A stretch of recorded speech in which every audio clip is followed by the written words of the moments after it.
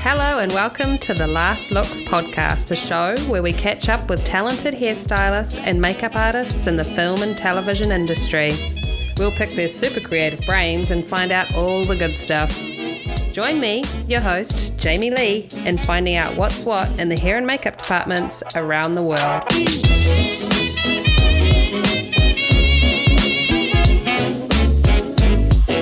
Now it's time for Kit Corner, where we shine a spotlight on artists who've created products with the film and television industry in mind.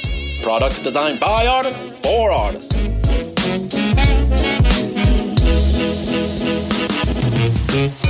Hi, Suzanne. Hi, Jamie. Now, you've created a product called MYO Cosmetic Cases to help artists on set.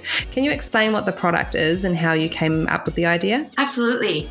So it's a touch-up kit that's actually being used by both makeup artists and hairstylists on set, the size of a large cell phone that holds multiple different types of makeup. So it's like the traditional magnetic makeup palette, however, with multiple innovations. We've included things such as a spring latch. It has a gasket in case anything breaks on the inside. It saves your makeup bag. You can put multiple different types of makeup in our case, which makeup artists and hairstylists are loving. You can put pencils, liners, pan makeup, and in our little tiny magnetic containers, you can depot touch-up amounts of liquids, creams, gels. You can even put eyelashes in them, eyelash glue. So it really offers a great variety, and it's just such a perfect palm-sized kit for touch-ups. And how I came about it, I ordered a new brand of makeup and it arrived in the mail in single pans. And I was confused about where to store it. And so I looked up magnetic-based cosmetic cases. I couldn't find exactly what I was looking for. I was looking for a case that was securely closed, that I could use my products both at home, in my purse, and on the go. So in not finding a solution in the mainstream beauty world, I turned to the pros to find a solution, which eventually led me to collaborating with professional makeup artists to innovate our case, with every aspect of our design being intentional. So brilliant. So what are the main features of the cases? The main features include the fact that our case is a minimalist approach to makeup. In collaborating with professional makeup artists, we came up with a huge list of criteria of what they were looking for. So lightweight, holds multiple different types of makeup, and is able to be cleaned and sanitized. Those are kind of the main ones. Very cool. As a tool, how is it assisting makeup artists and hairstylists?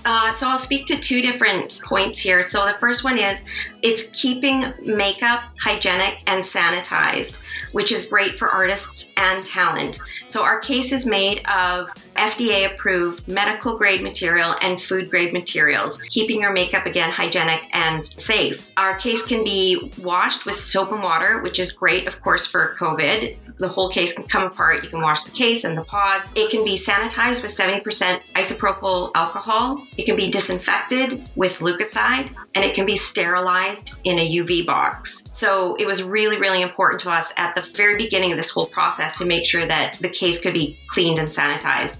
Our case is also an efficiency tool for makeup artists and hairstylists on set. So it's saving valuable on-set touch-up time, and in makeup bags, it's saving both space and weight. Hairstylists are using our kits where they'll put in a pan color makeup and touch up around the hairline of a wig. And then in our Neo makeup pods, they'll put in pomades, creams, gels, and they may have one Neo makeup pod per talent on set. And because it's a magnetic-based cosmetic case, you can put in bobby pins and they'll just stick in there, which is really great for hairstylists as well. Multiple makeup artists have said that our kit is a game changer for them in how they do their touch-ups on set. Patrice Boudreau, who's a makeup artist on Suits, actually gave me a great big hug and said, "Thank you so much, you're saving my back." He was having back issues, and you can take, like I said, multiple products and put touch-up amounts, in my case, lightening up makeup bags tremendously.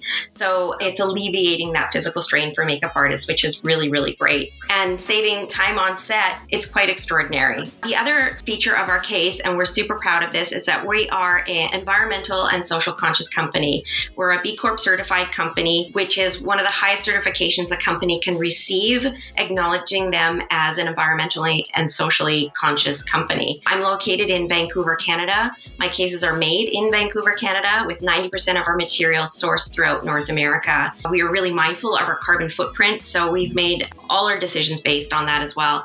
We also drive an electric car, which is really important to us. That's just one of many things that we do as a social conscious company. It's amazing. I love it. So where can listeners find your products? You can find our products online at neocosmeticcases.com. If you have a look at our stockists, we're sold in Canada, the US, New Zealand, the UK, and soon in Australia as well. We have a discount code for listeners. It's 20% off, and you can use the code LASTLOOKS. That's awesome. Thank you so much, Suzanne. Thanks, Jamie.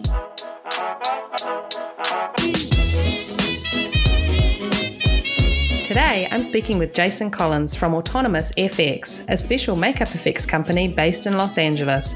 We chat about the start of the company, working on set and in the workshop, exciting new developments within Autonomous, and how important positive working relationships are in our industry. Pictures up. Last looks. Rolling. And action. Welcome to the Last Looks podcast, Jason. Thanks for having me. Hey, you're welcome.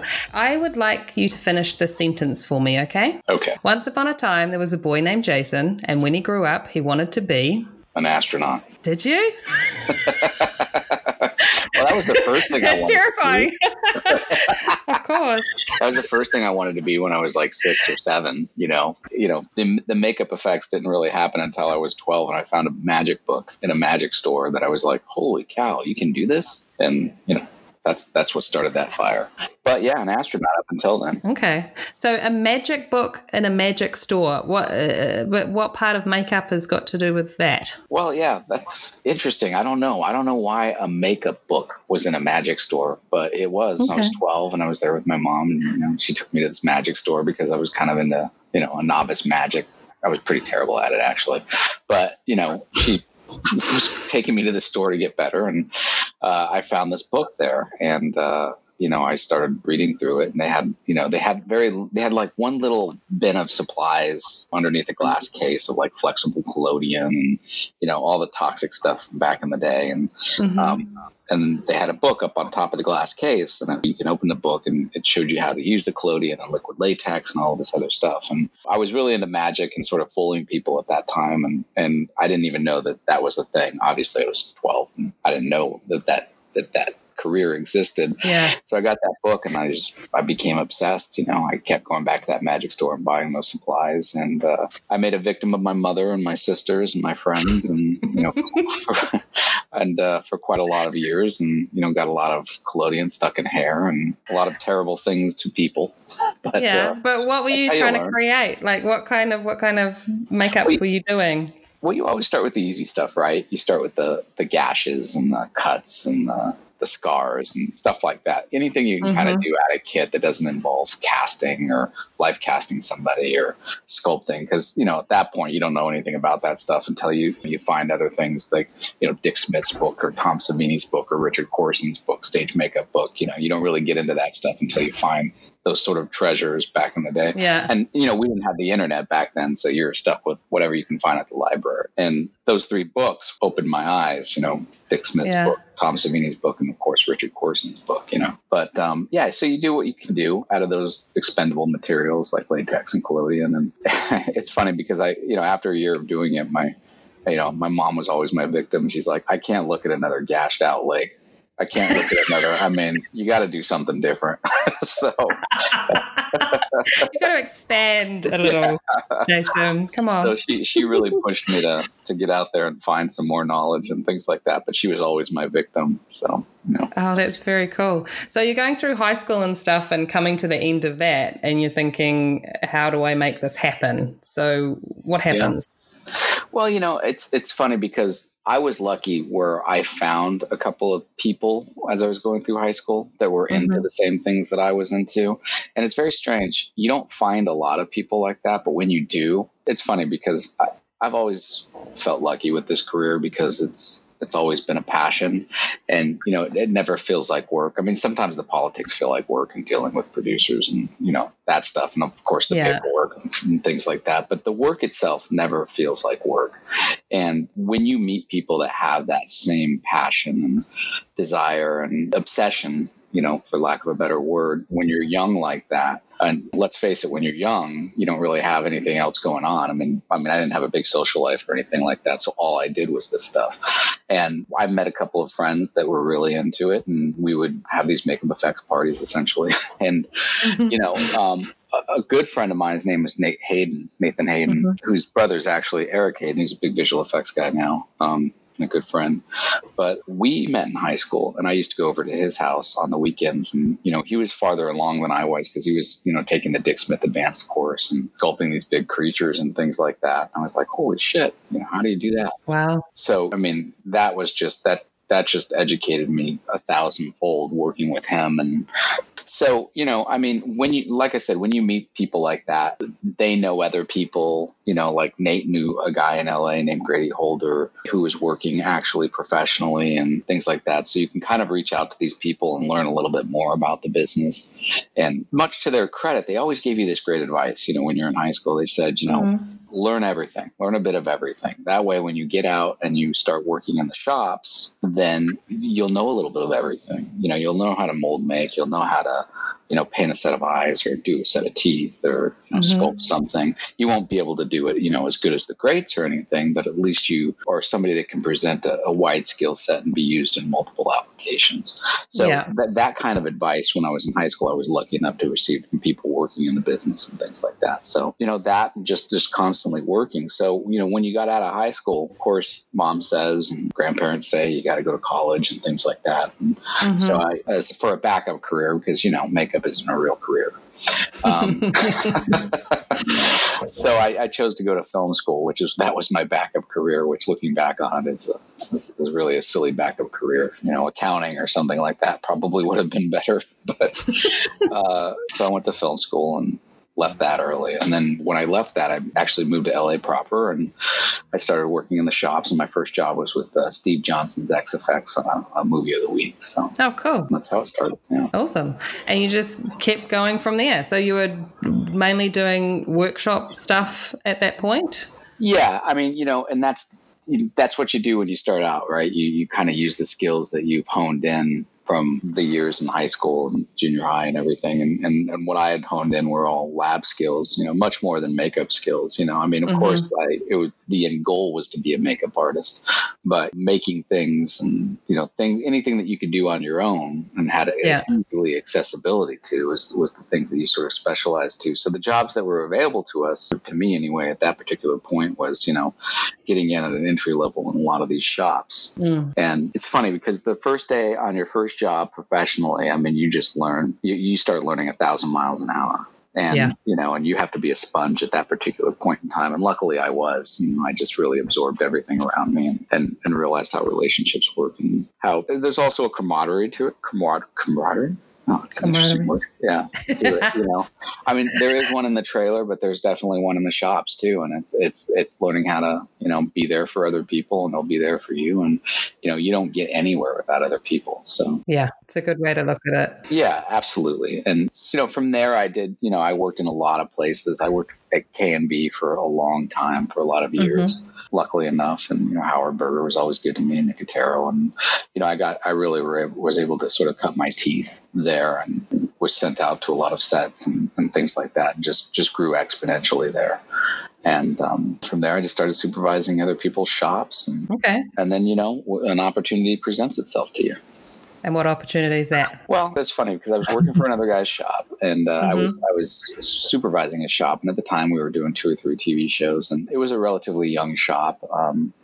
Started out in his garage, and he was the guy that I met in the shops that I would work with on the weekends and at night and help him out on his stuff. And and he was sort of climbing up the ladder rather fast, and he got a couple of these TV shows, and we were all kind of just sort of learning how to do these things. He was learning how to run a company at the same time I was I was learning how to run a crew for them, and that I learned a tremendous amount as far as interpersonal relationships are concerned, as far as, working with crews and trying to understand their plights and, what they're having troubles with. And, and that's where I really learned that, how much home emotions really come into the workplace every day and how to deal with that. Because at that particular time, I think it was in my mid 20s, mid to late 20s, I didn't know anything about dealing with people or running people, or running a crew or anything. And you start to realize, oh, well, you have to sort of be a therapist at the same time, in order to get people to go because they have issues, whether or not it's ego or whether or not it's something happening at home or things like that. So,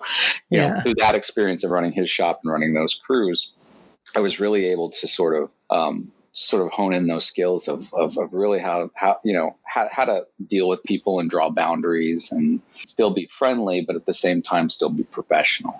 Yeah. And this sort of opportunity presented itself.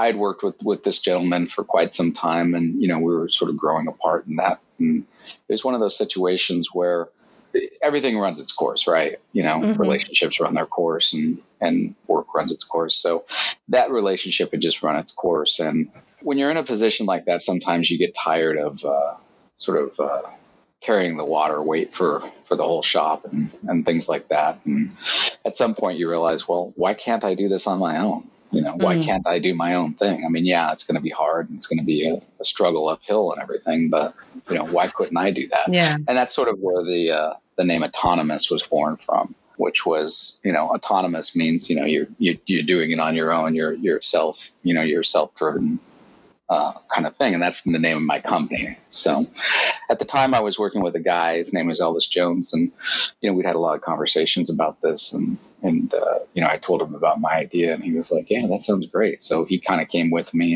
and we sort of built this thing from the ground up. And, I went down and incorporated and I just crossed my fingers and hoped for a job. And we got one and, we worked together for a few years and that was great. So yeah, that's the sort of origin of the name of the company, Autonomous. And it's looking back on it, it's not the easiest name in the world. A lot of vowels for it. I get a lot of people that, when we were first starting, they're like, hippopotamus effects. What does that mean? And I'd be like, wow, people weren't really educated, are they? I knew at an early age what autonomous is, but, a lot of people don't. I get a lot of people that call and they're like, is this Otto No Mouse? Oh my God. I mean, I knew how to read it and say it, but I'll be honest, I didn't know what it meant. But. Right. Well, and that's, our logo has a sort of like automaton on there, and an automaton is like a self-driven robot, right. And, that kind of thing. So anyway, That's the origin of the name. And, once you get it, you're stuck with it. So, now it's become home. That's awesome. I think it's great that you were able to see that you were carrying somebody else's weight when you were working for somebody else and thought, why not make this weight my own and start my own company, and all of this pressure that's on me is for me. Do you know what I mean? Like it's your baby instead of looking after somebody else's. And I think that's a great step to make if you feel like you're up for the challenge.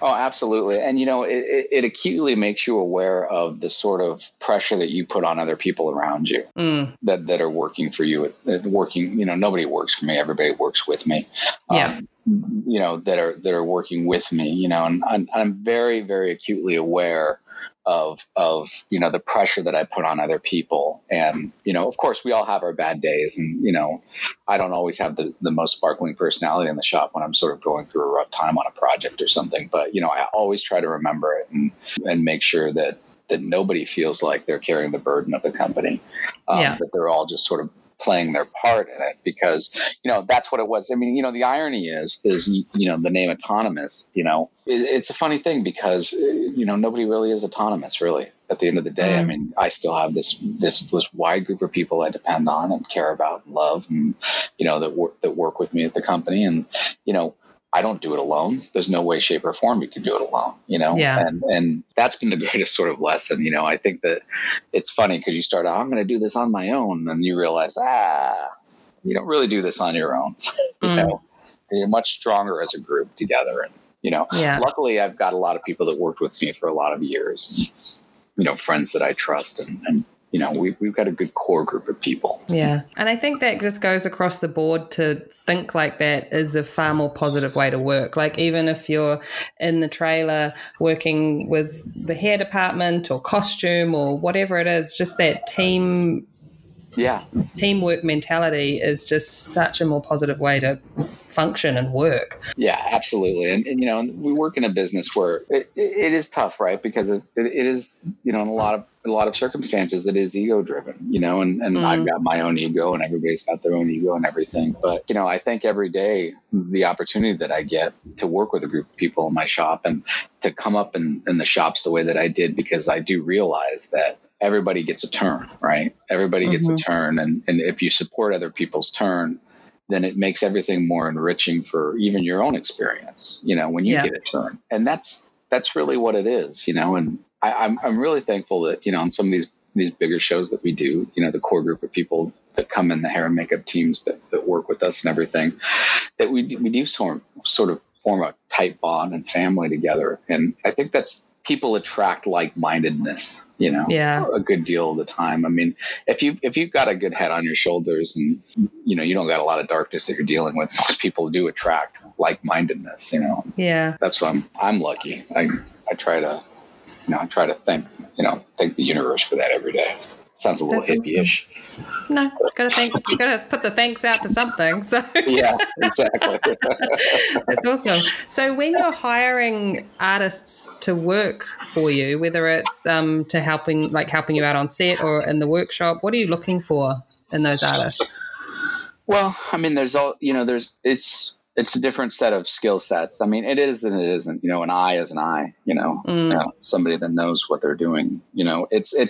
It certainly is different here than it is in Europe. And, because I do think that a lot of the Europeans, they, this isn't true for everybody, but they set up a workshop with sound stages and things like that. And the artists that they're bringing in to apply are also the artists that are making a lot of the stuff. And, I think that happens way more, overseas than it does here. It's definitely a much smaller pool of the artists that make things in the shop that go to set for those things. And, I think that if you can provide that opportunity for people, always do that, because people take ownership of the work, and ownership of the work is the most valuable thing that you can have.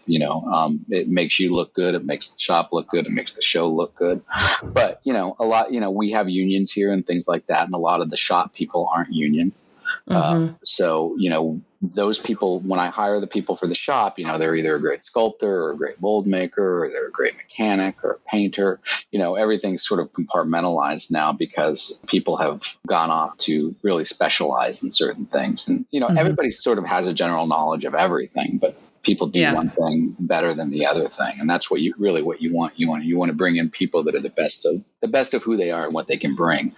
Yeah. So, when we do that, when I staff a show on set, it's a whole different sort of set of artists most of the time. And it's, people that I've worked with and known for years and trust, and that we all get along and it's sort of going to be drama free, and that, have your back, And I think the first thing is, besides talent, but most everybody has talent that we know and work with, is the personality, right? Because you have to jive with them, and you have to know that, in a rough circumstance, they won't freak out, or they'll know how to sort of approach it. If they're having a problem with a producer or director or another artist in the trailer or something like that, you want somebody with a level head, somebody that can really sort of take apart a problem and really understand for the base of what it is, and try to sort of disarm it rather than make it worse. Yeah. And, that's sort of what I really look for above all, even above talent sometimes. I mean, you'll be working with somebody that, let's just say there's 5 people that are just much more amazing than them, but they are superb at handling people and things. And, luckily all the talent's pretty much on par of everybody that I work with and I know. So, everybody's really good And you just find those people, and you know, like I said, you just really sort of really navigate yourself towards those people. You know, like-minded people find like-minded people. And that's really what I sort of hire for when I'm staffing a show. And also, you know, because I do prosthetics mainly, and you know, we're building stuff in the shop and everything, it's always worthwhile to me to get people that do have a shop experience and a shop background, because their suggestions, you know, so there's a continuity, right, between the studio, the shop that's building it, and the makeup trailer that's supplying it, you know. So, you know, whether you have a Mark Arborino or a Richard Redlifson or a Glenn, you know, working with you, they have a good shop background, you know, and they could say, I think the foam's a little too dense. I think, you know, or I think that, you know, the silicone, maybe you can bump up the plasticizer to 180%, 190%, you know, things like that, you know. So those things are really helpful, because you can really zero in on what the problem is. And rather than somebody that's just a great applicator that doesn't really have a lot of great experience making the stuff, because they can't really problem solve it for you. They could just say, I'm just having this problem. Yeah. You know, you have to sort of play 20 questions to figure out exactly what the problem is. Whereas somebody with a little bit more experience can say, well, you know, I think it's the dead nerds leaching, or this or that, or whatever it is, you know. And so, yeah. That just makes sense. So for yourself, being mainly in the workshop and then transitioning to being able to work on set, like getting into the union and all that kind of stuff, I'm assuming that's helped greatly with the business, being able to do both of those things. Tremendously. I mean, you know, joining the union about 10 years ago or 11 years ago, whenever I did, was sort of a game changer for me. As far as the shop was concerned, you know, it was, you know, I was able to get out there and meet a lot more people, because, you know, people don't mind getting things for a shop, but, you know, and sort of, you know, they say, okay, well, you guys make this stuff, you make it for me, and then I'll have these people apply it. But if you can get out there and stand behind your work, like you're going to bring it to set, or you're guaranteeing it, or, you know, people really, really like that a lot more. So a lot of these department heads that I've worked with really like that I can build the stuff and bring it to set and work with it. And, you know, I can make sure that I stand behind the product in which we're building, and, you know, whether it's creatively stand behind it and guarantee the craftsmanship behind it, you know, that really sort of putting a face with the product really was helpful for a lot of people. And, you know, it helped my shop tremendously. When you're not department heading a show, or you're not doing, you know, those things, you're able to sort of have a lot of tendrils with a lot of different places. You know, you can go work this show this day, work that show that day, you know, work this show that. And you can sort of get to know a lot of people really quickly and start building a lot of things for them. And then, you know, what's great is we also build things that, you know, like bodies and surgical rigs and mechanics and things like that. So you meet other people when you're on set. Like the prop guy says, I need 10 bodies, you know, with distended necks, because they're going to be hanging here. And you're like, well, we can do that. You know, so that's cool. Yeah. So that was really, really a game changer for me joining 706. Yeah. And I think being able to, well, yeah, as you say, being able to see your product through to the end, like being able to go on to set and either apply it or oversee it being done, that's awesome. Because if you're just constantly sending stuff out and not being able to actually see or follow that through would be frustrating at times. Yeah. And it's also frustrating for them, because a lot of the times they can't explain the problem if there is an issue. You know, why the director didn't like something, or why, you know, they're having a problem with the way a piece is laying, or something like that. Like maybe it goes too much into the hairline or the beard, or something like that, you know. So it's frustrating for them as well, you know, if they're not prepared to handle those things. Luckily these days, I mean, everybody's got a great skill set. I mean, it's sort of so rapidly changing that everybody knows how to do everything now. And I think that that's great. You know, it's less compartmentalized than it used to be. You know, department heads are, you know, really, you know, and I think social media, you can think things like this podcast and other things that people are doing, where the information out there is just, you know, if you want to learn this stuff and you want to be comfortable with it, it's just out there in spades, you know. And I think that where we, you know, in the States at least, used to be far more compartmentalized, I think everybody's sort of gravitating more towards the European model, which is everybody knows everything. And effects guys are learning a lot more beauty, and vice versa, because beauty is sort of factoring its way into our applications. You do an old age makeup on a woman, you know, you still have to put that beauty into it. Yeah, you know, and your likeness makeups and stuff like that, where you have to put a whole beauty makeup on top of a likeness makeup is like, oh. Right. Yeah. And you have to know what materials to use and things like that. And, some materials don't really work well on silicone and others work better. And, but then you have to have the skill set to actually pull it off, Yeah. Which is everything. That's very cool. So when Autonomous is hired for a job and it's coming down to how does the dynamic work between yourself and the head of the department and the directors and everything when you're doing kind of like character design and development and things like that? How does that normally work? Well, it's interesting because it works in a couple of different ways. Every project is unique and every set of personnel is unique. There's a lot of projects where we get brought on by a department head.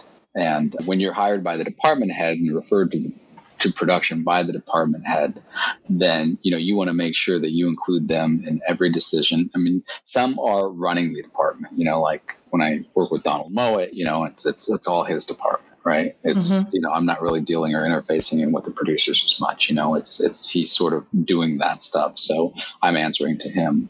Other department heads would much rather you answer specifically to the producers because they feel like they don't really want to get in the middle between what you're building and what the producers want, so everybody's a little bit different in that circumstance. And then when I'm hired by the producers, you generally are on department, right? So it's like, there's sort of a trifecta approach there, and every scenario sort of works differently with each of the ways that you're hired, essentially brought onto a project. And each and every one of those have their own respect issues, like you never want to overstep your bounds with the department head. In general, it's a good idea, but especially when they bring you on to a project, you want to make sure that they understand they're in the loop of everything. Even if they don't really want to be hands-on, they're still in the loop of it so that they're not surprised by anything, because inevitably they're going to have to answer for it, even when you're your own department. So communication is key. Communication and respect. Yeah, that's awesome. It's a good way to go about it. I was going to ask you, do you have more of a passion for certain types of makeups, like realism or likeness makeups compared to creature and gore kind of stuff? Yeah, absolutely. I think realistic and likeness makeups are, that's the sort of, that's the ultimate goal, right? That's the ultimate magic trick, if you will. It's like how to really, really, really fool somebody, and creatures and stuff, I wouldn't say that creatures are easy. I wouldn't say that gore is easy. Every sort of effect has its own dynamic and has its own challenges, right? So, with creatures, it's, you can have something with sharp teeth and pointy ears and everything. But, if you really want to do something different that people haven't seen, that's really when it becomes hard and challenging, right? As far as design is concerned. And I do love doing creature work. I do love doing, it's really great when you can do character creature work. When a creature comes on and they've got this great character. It's not just something with sharp teeth and eyes and everything. It's kind of all of it in one bowl. It's a cool character, whether it's a goblin or it's that's the funnest stuff for me, I think. But then the realism stuff is the hardest stuff that you can possibly do, and especially as you sort of climb the ladder and you work with a lot more higher end talent. Whenever I see something, a successful realistic makeup, my hat's always off to them, because I know that there's much more going on behind the scenes than just the makeup, because we can sculpt something beautiful and put it on and everything, but you have to deal with a lot of the talent has their own opinion. Maybe it's ego. They don't want to look so old or so overweight, but that's what the script is calling for, and so you kind of have to bring them into, especially the bigger the actor, of course, you have to include them, and, they're going to have their 2 cents, and you have to make sure that you diplomatically sort of handle that approach to it as you're designing the character, so that it's all one thing, and you're not alienating them, because when you alienate them, then they don't get to be part of the process. And let's face it, at the end of the day, your makeup only lives or dies based off their performance. Yeah. So, you have to really make sure that they're in your corner and stuff like that. So that's its own set of challenges. And I enjoy that and love that as well, So it's not just like a dead sculpture sitting on somebody's face. They brought it in and brought it into a character. But I think to answer your question, I think I really love just character work, not just an old age for the sake of an old age, or something like that. It's just somebody that brings a character to something, like I always love, like, even though I don't really like the movies, but I love Eddie Murphy stuff, like The Nutty Professor and Coming to America and stuff like that, where he's so great in the makeups and he really makes these like characters that are just so over an edge, they're over the top, but they're so much fun. You know, and I love that kind of stuff where it's like, you know, a lot of life is brought to it. Good partnership between performer and makeup. Yeah. So since starting the company back in, what was it, like 2005? Yeah, we officially started in 2005. Yeah, we just had our 15-year anniversary. Wow. That's very cool. No. Actually, 15-year anniversary would be in September. So yeah, we're coming up on our 15-year anniversary.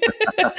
So how has the company changed and grown since then? Wow. Yeah, it's changed a lot. It's grown tremendously. I mean, you always have moments of growth and then retraction, you know, depending on the market and where people are shooting and, you know, what's going on. You know, like when we first started, we had a lot of growth because we were new on the scene and, you know, we were talking to a lot of people and, you know, we were able to get this show or that show and build a small piece of it. We weren't the main shop, but we were able to provide a couple of things and we did that and we grew and, you know, and then, you know, you sort of come into uphill things, right? Like, you know, let's just say there's a writer's strike or something like that. So you have to retract your business a little bit because, you know, things are shutting down. You know, when the economic crisis hit in 2008, it was tough for us because we were still a relatively new shop. You know, and things really sort of retracted. People weren't making the big stuff that we were getting a small piece of, like building, like, let's just say it's like Race to Witch Mountain when we first started to do that. And, you know, there was a lot, you know, big set pieces we were able to build. Well, people weren't making the $100 million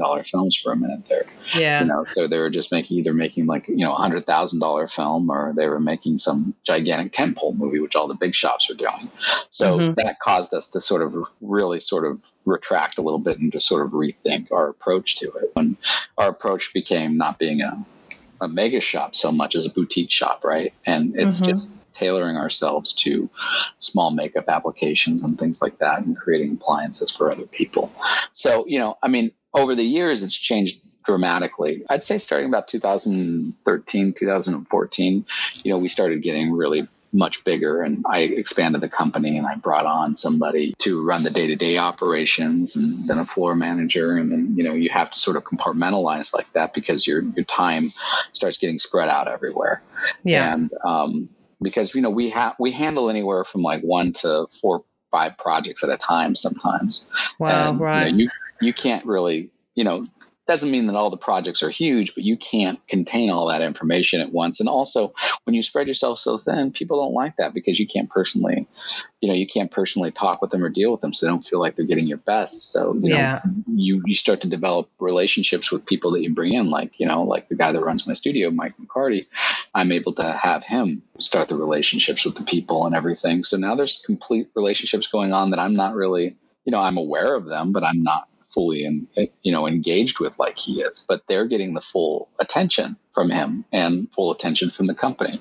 They're not feeling left out. So we grew dramatically during that time period and, you know, we're still growing. I learned a lot of lessons actually this year because we were doing like quite a few big projects. And I learned that I don't want to be a mega shop. I don't get enjoyment out of being spread so thin in so many different areas.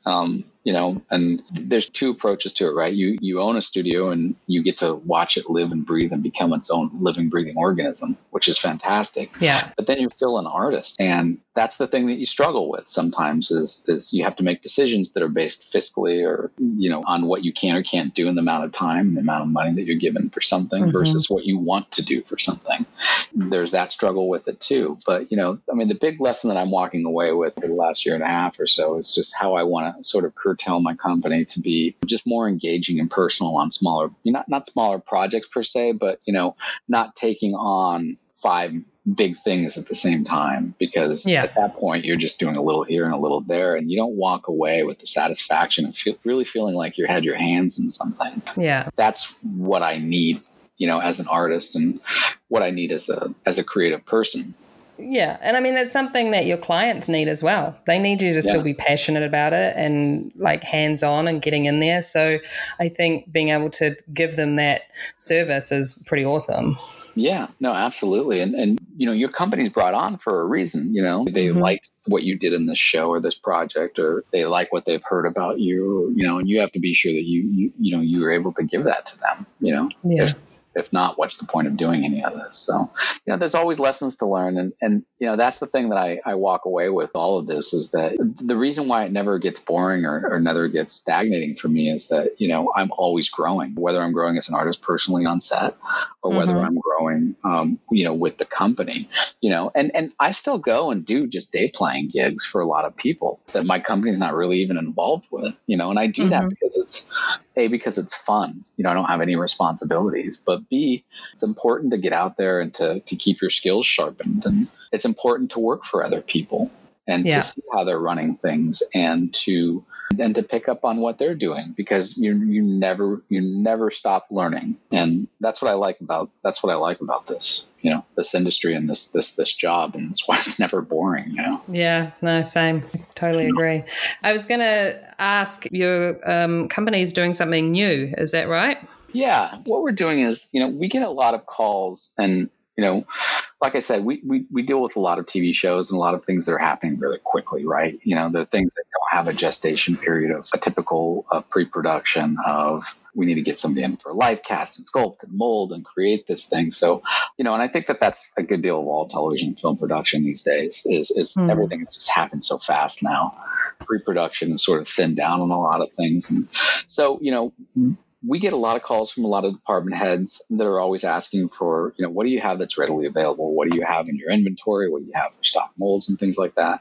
And, it's tough because, you spend half a day or or my project managers spend half a day, combing through all of our stuff to send pictures to department heads and, how big is it? What color is it? And, I don't know if it'll work. Do you think? And, when you do that, you're kind of wasting money, right? It's not really cost effective because you're taking your project managers off of the daily shop builds and things like that to answer these questions. Yeah. And they're important questions and they need to be answered. So, what we started doing for ourselves, we created a database for our company. So it's on our central server so that, we can consult this database and pull up, whether it's a scratch or a burn or, a slit throat or whatever, and know all the specifics, know where the piece is. And what I decided was last year, I was like, well, we got this whole catalog that we're consulting. So why not make this catalog open to everybody? Okay. Open to all department heads, not everybody, because, we don't really have any, we definitely don't really want to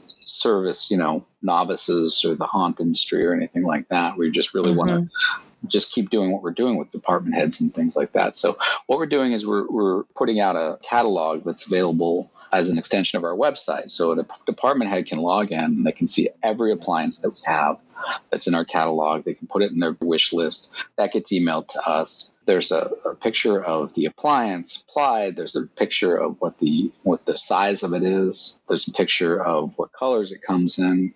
Of course, you can make it any color you want, blah, blah, blah. And then, we're doing the same with tattoos because we have hundreds and hundreds of tattoos. And, tattoos are also another one of those things where people are like, I've got this prison scene tomorrow and I need, 40 Russian prisoners with all these tattoos. And so they were able to go into our brand that we're launching called Autonomous Ink. And they can go through and they can sort of pick this tattoo and pick that tattoo. And what it does is it makes it easy for them. It makes it much easier for us. It's not something that, I think that we're concentrating our company as a huge revenue stream for, but it's one of those things where it just makes everybody's life easier. Department heads have 5 million things they're doing throughout the day. They also don't have the time to get on the phone for an hour and a half and figure this thing out. They can go to the website, they can look at it, they can download the picture, they can show it to the producer. They like that, great. Hey guys, we want this, this, this, and this. And then do you run that piece, or you already have a stock of stuff, or we run it? So we can have a piece to somebody the next day, which in most circumstances, which is pretty fine. Good. Obviously, if there's something that's an emergency, we can do it. You always want to kind of cast fresh pieces. You don't want things sitting around. Yeah. Because, just the wear and tear of things and how things are stored and everything. So, yeah. And, with the tattoo stuff, it's great, too, because, we have no interest in putting anything out in stores or anything like that. Again, it's just more of an easy accessibility for the people that we are already engaged with and people that, don't really know much about us. It's just something that you can easily take care of for yourself. It's sort of like a one-stop shop kind of thing. And, again, it's not something that I think we're going to change the industry with, but it certainly is something that I think is going to make everybody's life a little easier. Yeah, it's more efficient. It's a more efficient way of working. Yeah, that's awesome. I was going to ask, since Autonomous started and you guys have been doing jobs, what has been, a favourite? Ooh. If you can choose a favorite baby out of all the babies that you have created. Yeah, that's interesting. Favorites work in different categories too, right? Yeah. I loved these people, but I didn't really love what we did, or I didn't love their creative decisions, but I love, or I really love this thing that we created, but I really hated those producers. So what's been the most enjoyable one that you remember that you just loved working on? Enjoyable. We did a small film a couple of years ago that I really loved. Not hardly anybody saw it, but it's a movie called Under the Silver Lake. And it's by a guy named David Mitchell, who's a great director that I love working with. And he did a movie called It Follows. And this was his sort of follow-up to that movie. And it's Andrew Garfield was in it. And it's kind of this offbeat sort of film noir, kind of like it had a lot of 70s influences to it and things like that. But we were able to create so many things with it, like there's so many offbeat characters. Like there's this character called the Songwriter who was, who wrote every popular song you could have ever thought of. And he's sort of the linchpin of this movie. Now, David wanted the actor to be a really great actor that had a youthful energy. So he wanted to cast somebody that was younger, like in their 30s to 40s. And he wanted the look of the character was supposed to be like over 130 or 140 years old. But he still had this vibrance about him. Had the sparkle in his eye kind of thing. Yeah, exactly. So that was like a real challenge, right? Like how far to take the makeup, right? Because he still wanted the appearance to be ancient, but he wanted some youthful elements. So it's like, we did the hair work had some youth to it, and the eyes had a little bit of youth to it, but the makeup had a little bit of age to it.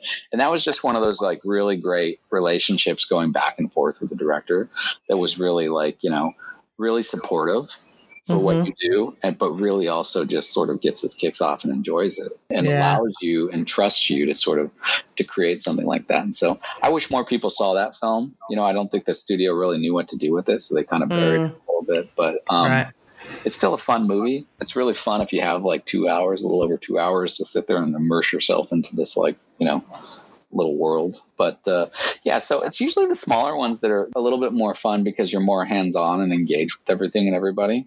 Yeah. The bigger ones. Yeah. Yeah. I think too, if you have a director that's really into the collaboration and is excited by what you're doing, it's, I don't know, it's just so much more fun because you're just like kids playing and having an awesome time and going, this is awesome. Let's do it this way. And it's fun. Yeah. Well, and I've done a lot of jobs where I've worked with directors that don't really know what they want. I did a job a few years ago and, it was a director that wasn't really familiar with effects, and come to find out he just really doesn't like effects, but the movie had a good deal of effects in them. But, and so he had to sort of wrap his mind around metaphorically what the effects meant for the characters and things like that. And, that was his approach to it. And, that was, while that filming experience wasn't the greatest filming experience I've ever had, it certainly taught me a lot, and that kind of became a little bit of a favorite project because it taught me how to deal with people that, that aren't excited about what we do. Yeah. And that need to have a deeper explanation of what it means for their characters or something. It's just not something their characters are doing. It's something their characters are experiencing. And, the good and the bad, right? Every creative person you work for has, their own dimension that you have to deal with. And, while some are great and supportive and they're like a kid in a candy store, others are, they're challenged by this and you have to help them get through it. And that becomes kind of like a fun process as well. I mean, it's never fun when you're doing it because, you're doing 5 to 10 ideas that they don't like to the one idea that they do like. But when they like it, that's amazing. And you've gained their trust on that situation, which is, and you break through to them. And, it's, while I don't see them, when the project's done, they tell you they're never going to do another film with a lot of effects because I think that it's just not their wheelhouse, right? Yeah. Their wheelhouse is dealing with like, interpersonal relationships or romantic comedies or things like that. And that's also another thing, it's like, a lot of people, a lot of creatives out there, they have a block when it comes to this stuff. And, but I do like doing that. I do think that's a great challenge. And I learn how how to spot that in somebody very early on now. And how to sort of go in sideways, because they're like, my film's not about the effects. And you're like, no, never about the effects. Even with films that are nothing but effects, that's never about the effect, Yeah. I think too, there's probably those people that you come across that have maybe had a bad experience in the past and just like, no, I don't like effects because they obviously they worked with someone that it was just a terrible situation. But then by the end of you working with them, you've flipped them over and they're like, actually, if it's done right, this is amazing. Yeah. And it's funny because whenever a director or a producer says something like that, you're like, oh God, here we go. And it feels like you're constantly proving yourself to them. Yeah. And you are, but at the same time, you're an ambassador to what you do. And you don't want it to be written out of things in the future. And it's important that you sort of carry that torch and you show them that it can, it doesn't have to be an arduous process like it was. It can be something that they can enjoy and everything.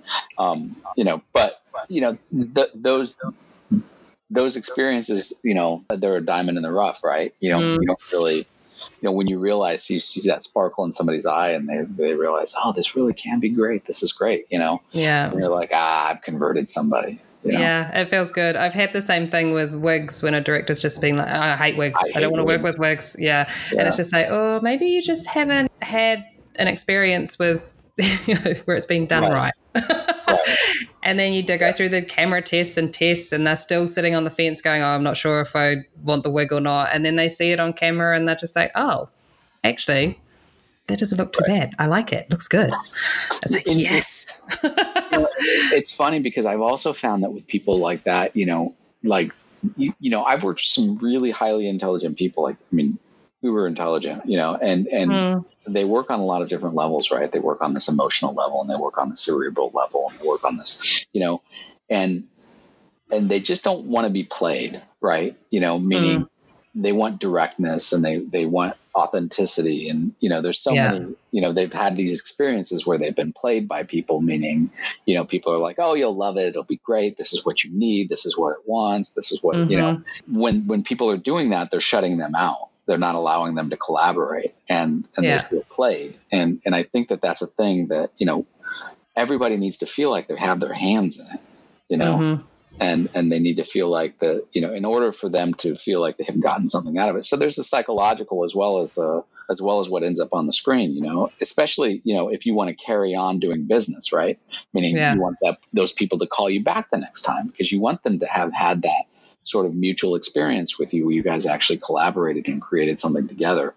Rather than just moving on to the next shot the next time or the next, makeup artist the next time. You want to build relationships because you enjoy it, but also continuity of work. It amazes me, Jason, that you get to this point and you're so knowledgeable about all of these things and you didn't go to college for it. So many people go to college for years to learn, do you know what I mean? To learn business skills and learn people skills and learn how to manage people. And it's amazing. It just goes to show how much you can learn just through doing it, through experience. It's amazing. It's great.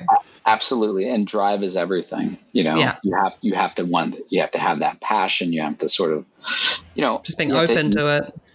Be open to it and eat, drink it and sleep with it. And, passion's a whole other thing besides education, and I think that once you have it, you do what needs to be done to make it work, to make it successful. And a lot of that's just, learning how to deal with yourself. More you're the biggest obstacle there is. Yeah. I had somebody ask me the other day, I was just chatting with them about the podcast and like, what should I ask this person? Need some questions, rah-de-rah. And they were like, oh, could you find out if like heads of department, if they've had any training on managing people or how to run a department? And I'm like, I was thinking about it and I was just like, I doubt anybody has. No, I don't think so. I was just like, I think I could ask that question, 100 people that question, and probably maybe 100 would reply that they have not had formal training in that way. I mean, maybe they've come from a career before getting into this line of work where they had experienced it and learned it, but I feel like it just comes with experience. I mean, you just kind of throw yourself into it and learn along the way and watch and grow from just working with other people. Absolutely. I don't know if anything, and our field isn't one that you can take a seminar on, right? Because you're dealing, not only are you dealing with HR and managing people and making a safe workspace for them, an environment for them, you're dealing on a much more vulnerable, raw level, and that's creativity. Whether it's the artists that are working with you in the trailer or the shop, because they have their own sort of rawness and creativeness that they bring and vulnerabilities, or whether it's working with producers and directors. It's that thing that you can't teach. You have to work at it to develop those skills. And I've had a lot of misfires with a lot of people that got me to this point, that taught me these lessons. You don't come out of the bag knowing these things. It's only something you can get with field experience. And I don't care how many classes somebody takes. No. You'll learn the book, but you won't learn to read the signs. I think on the other side of learning through your own experiences in the way that being treated in a way that you did not like, and you think, I'm not going to do that. Right. Do you know what I mean? You'll see the positives of how somebody runs something or does something. You're like, oh, that's really cool. That's really cool. But it's always going to stand out to you more when it's something that affects you in a negative way. And you'll be like, you know what? That is not a cool way to do things. I'm going to remember this, and I'm not doing that to another person because it feels horrible. You're like, I'm definitely not going to be a dick. Yeah, pretty much. And it's thank goodness that those people are out there behaving like dicks, because makes you shine. Makes you go, I'm not gonna do that. That's not cool. There really is no reason for it. No, there just isn't. It's not. Let's face it. It's not. We're not rocket scientists here, and to use an old tired cliche, but it is. We're all people that are supposed to be loving and enjoying this, and loving and enjoying that camaraderie. And things get hard sometimes, but it's not that hard. To be a civil human being. And that negative reinforcement I've learned more from than I did the positive, for sure. I think I'm the same. Yeah.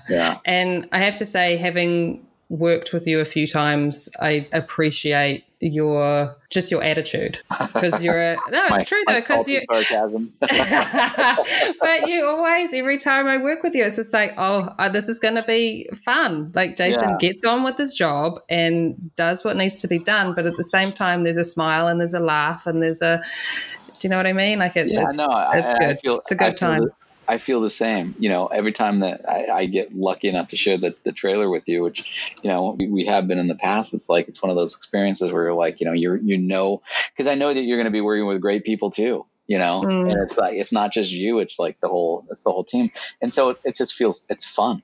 Yeah. It's fun, and it's fun to have that process together, Yeah. That's cool. Yeah, I'm the same way. And you're like, your bubbly personality is I like the New Zealand references for sidewalks and just entertainment. See, I don't even, you point things out that I'm like, I say that differently. Okay. Yeah. Anyway, so you're just educating me all around. There you go. It's a much better way of saying it than I say things. Trust me. So within our industry, there's some pretty stiff competition. So I want to know, what do you think helps you stand out? Oh, I don't know. You got to ask somebody else that. I think that, artistically, do we stand out from everybody else? I don't know. There's a lot of great work happening out there. I think what really sort of makes us stand out is the fact that we really do try to sort of broaden. And I say we because it's always a we, right? It's, when I'm dealing with a company or when I'm on a makeup team, we're always trying to broaden our base and do more things. The more things that we can do, the more accessibility people have to us as a company and me as an artist. So it's one of those things where it's like, if you can do bodies, if you do robotics, and you can do rigs, and you can do character makeups. And the way that I see this sort of catalog that we're going to be unleashing is yet another avenue, right? It's another accessibility that people have to you. So whether or not it's the individual artwork that people like, because we do try our best, or it's the fact that, we are a consistent group of people that they can depend on and know that we'll show up and know that we'll bring our A game to it, to use a tired cliche. But, I think that makes us stand out more than other people or other shops is the fact that we do try to be there in all aspects of those things and we're consistent. And I think that that's key. I think you can be the best artist in the world, but if you're not consistent, then, people can't depend on you. That's the number one thing is people have to depend on you. And I think if they can depend on you, then you can stand out above other people and other shops. And I think that's that way in business in general. But I think, much more so when it comes to sort of artistic endeavors as well. That's very true. Hey, now, what are some of the latest jobs that you guys have done? What can we look out for? Oh, that's fun. We kind of got our fingers in quite a few things right now. Well, something airing right now is Penny Dreadful, City of Angels. And that was a great experience. We were originally referred to that job by another effects company, believe it or not, named Fractured Effects. And cool. Justin Raleigh had started on that pilot. They didn't get the filming or anything before he needed to walk away from the project because I think it became a little bit more involved than what he had time to do at that particular point. So he recommended us. Oh, cool. And we came onto that. And that was a great experience because of course, I was a big fan of the Penny Dreadful series before then, and this one's much different. It's very different. Very different, which I think has a lot of people shaken, and a lot of people don't like that. But I think it's got a whole new audience of people that really do love that. Yeah, but just have to look at it as a completely separate situation. Right. That's a lot of people like. I wish they didn't call it Penny Dreadful, and you're like, why? It's perfect because the Penny Dreadfuls were these sort of Victorian comic books that had different stories of dread. Working with John Logan, I mean, the guy is just. The creator of Penny Dreadful he's extraordinary. I mean, he's an extraordinary writer. Everything is detailed. He knows exactly what he wants, and that's been a great relationship. And also just touching base a little bit about having been referred to that project from Fractured Effects and Justin and everything. That's also another thing to touch base on is I think that some of the newer shops and what's going on right now is that though we are all in business and we are all competitive because we have to be, there's a lot of camaraderie going on. Like, I work a lot with Vince Van Dyke, effects. And it's nice that, I'm very friendly with Fractured Effects. And, there's a lot of other shops that, it's not necessarily a cutthroat business anymore. It's everybody sort of supporting one another, the best they can, and that has been that's been one of the best things over the last couple of years is all this sort of working together, That's so cool. And pushing each other because it becomes sort of much more of a sort of, I wouldn't say a family thing, but it becomes much more of an artistic collaboration that you can do with other shops. You can see how they're doing it and they see how you're doing it. And, it's priceless, right? Because it's comfortable, Yeah. And then you're not having to deal with a whole bunch of bullshit either. No, not at all. And it's people that are supporting with good people. And it kind of comes back to going back to knowing that, everybody gets a turn, right? And if you're supportive of that, then, it's great. It's really great because you get to sort of, when other people have successes, you get to be happy about that and enjoy that because you really care for that person and like that shop. And that's so cool. I think that's really different these days than what's been going on before. So, we can get a show like Penny Dreadful and from another shop. And I have no problem saying, I got that because of them. And they thought highly enough of our work to refer us. And now I have a great relationship with those producers. And, meanwhile, including everybody in on it, it's great. It's a great experience, Back to some of the other projects that we're doing, we are currently wrapping up our sort of participation in a show called The Orville. Well, we're wrapping that up now, and another shop's taking that over, that's been a great experience. We just did a film that was just out called The Hunt, which was... I haven't seen it, but I need to see it because I've heard about it. And okay. It's fun. I don't understand why I got so mired in politics because it really is a film that's making fun of everybody. the whole political system right now, which you look all sides need to be made fun of at this particular point. Yeah, things get lost in translation sometimes, don't they? I don't know. Yeah, and I also people don't understand. I think that the gore was, a bit much for a lot of people. No, I have to say it.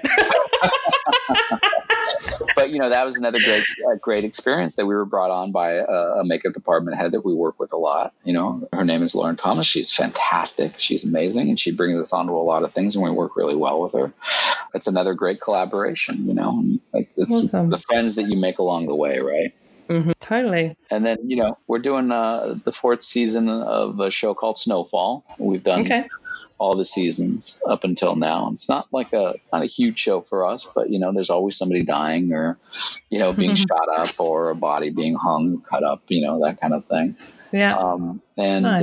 There was 2 or 3 other projects that we're kind of in the middle of that we don't really know what's going on with them at this point in time, but we shall resume soon enough. Awesome. But it's fun. That's very cool. Hey, I was going to ask you, what tool or product would you not want to work without? I want you to choose one. I know that that's extremely difficult. What did you just say? Telesis. Okay. It's the one product that is, that I cannot work without. It's proven, field tested, proven time and time again, best product there is out there for gluing down a prosthetic, if I had to pick one. And would you like them to stop discontinuing certain ones?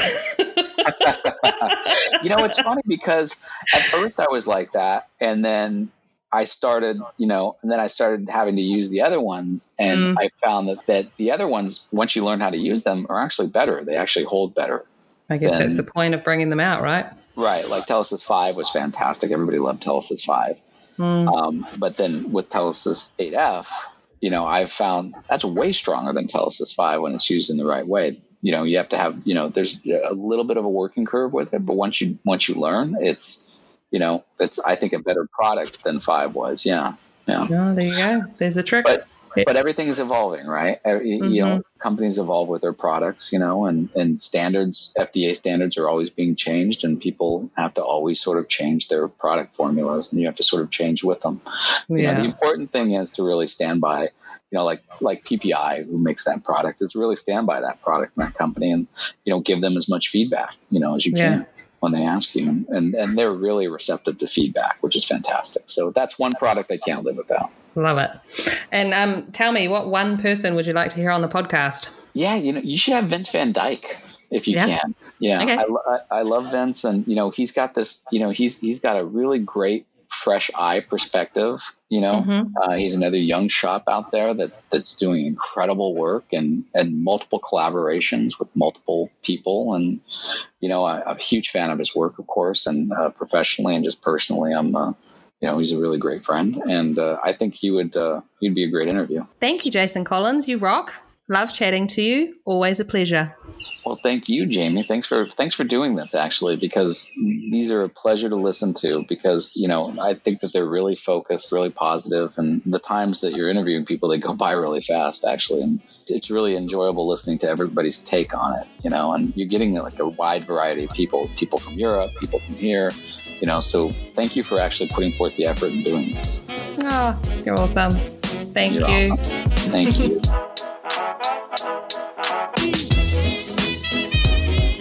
For links to see more from Jason and Autonomous FX, go to our Instagram at The Last Looks Podcast or the episode notes page on our website, www.thelastlookspodcast.com. The Last Looks Podcast would like to thank Brett Stanley and Sabrina Castro. The song Fun Time by DJ Quads. Thanks for listening. Until next time. That's a wrap, people.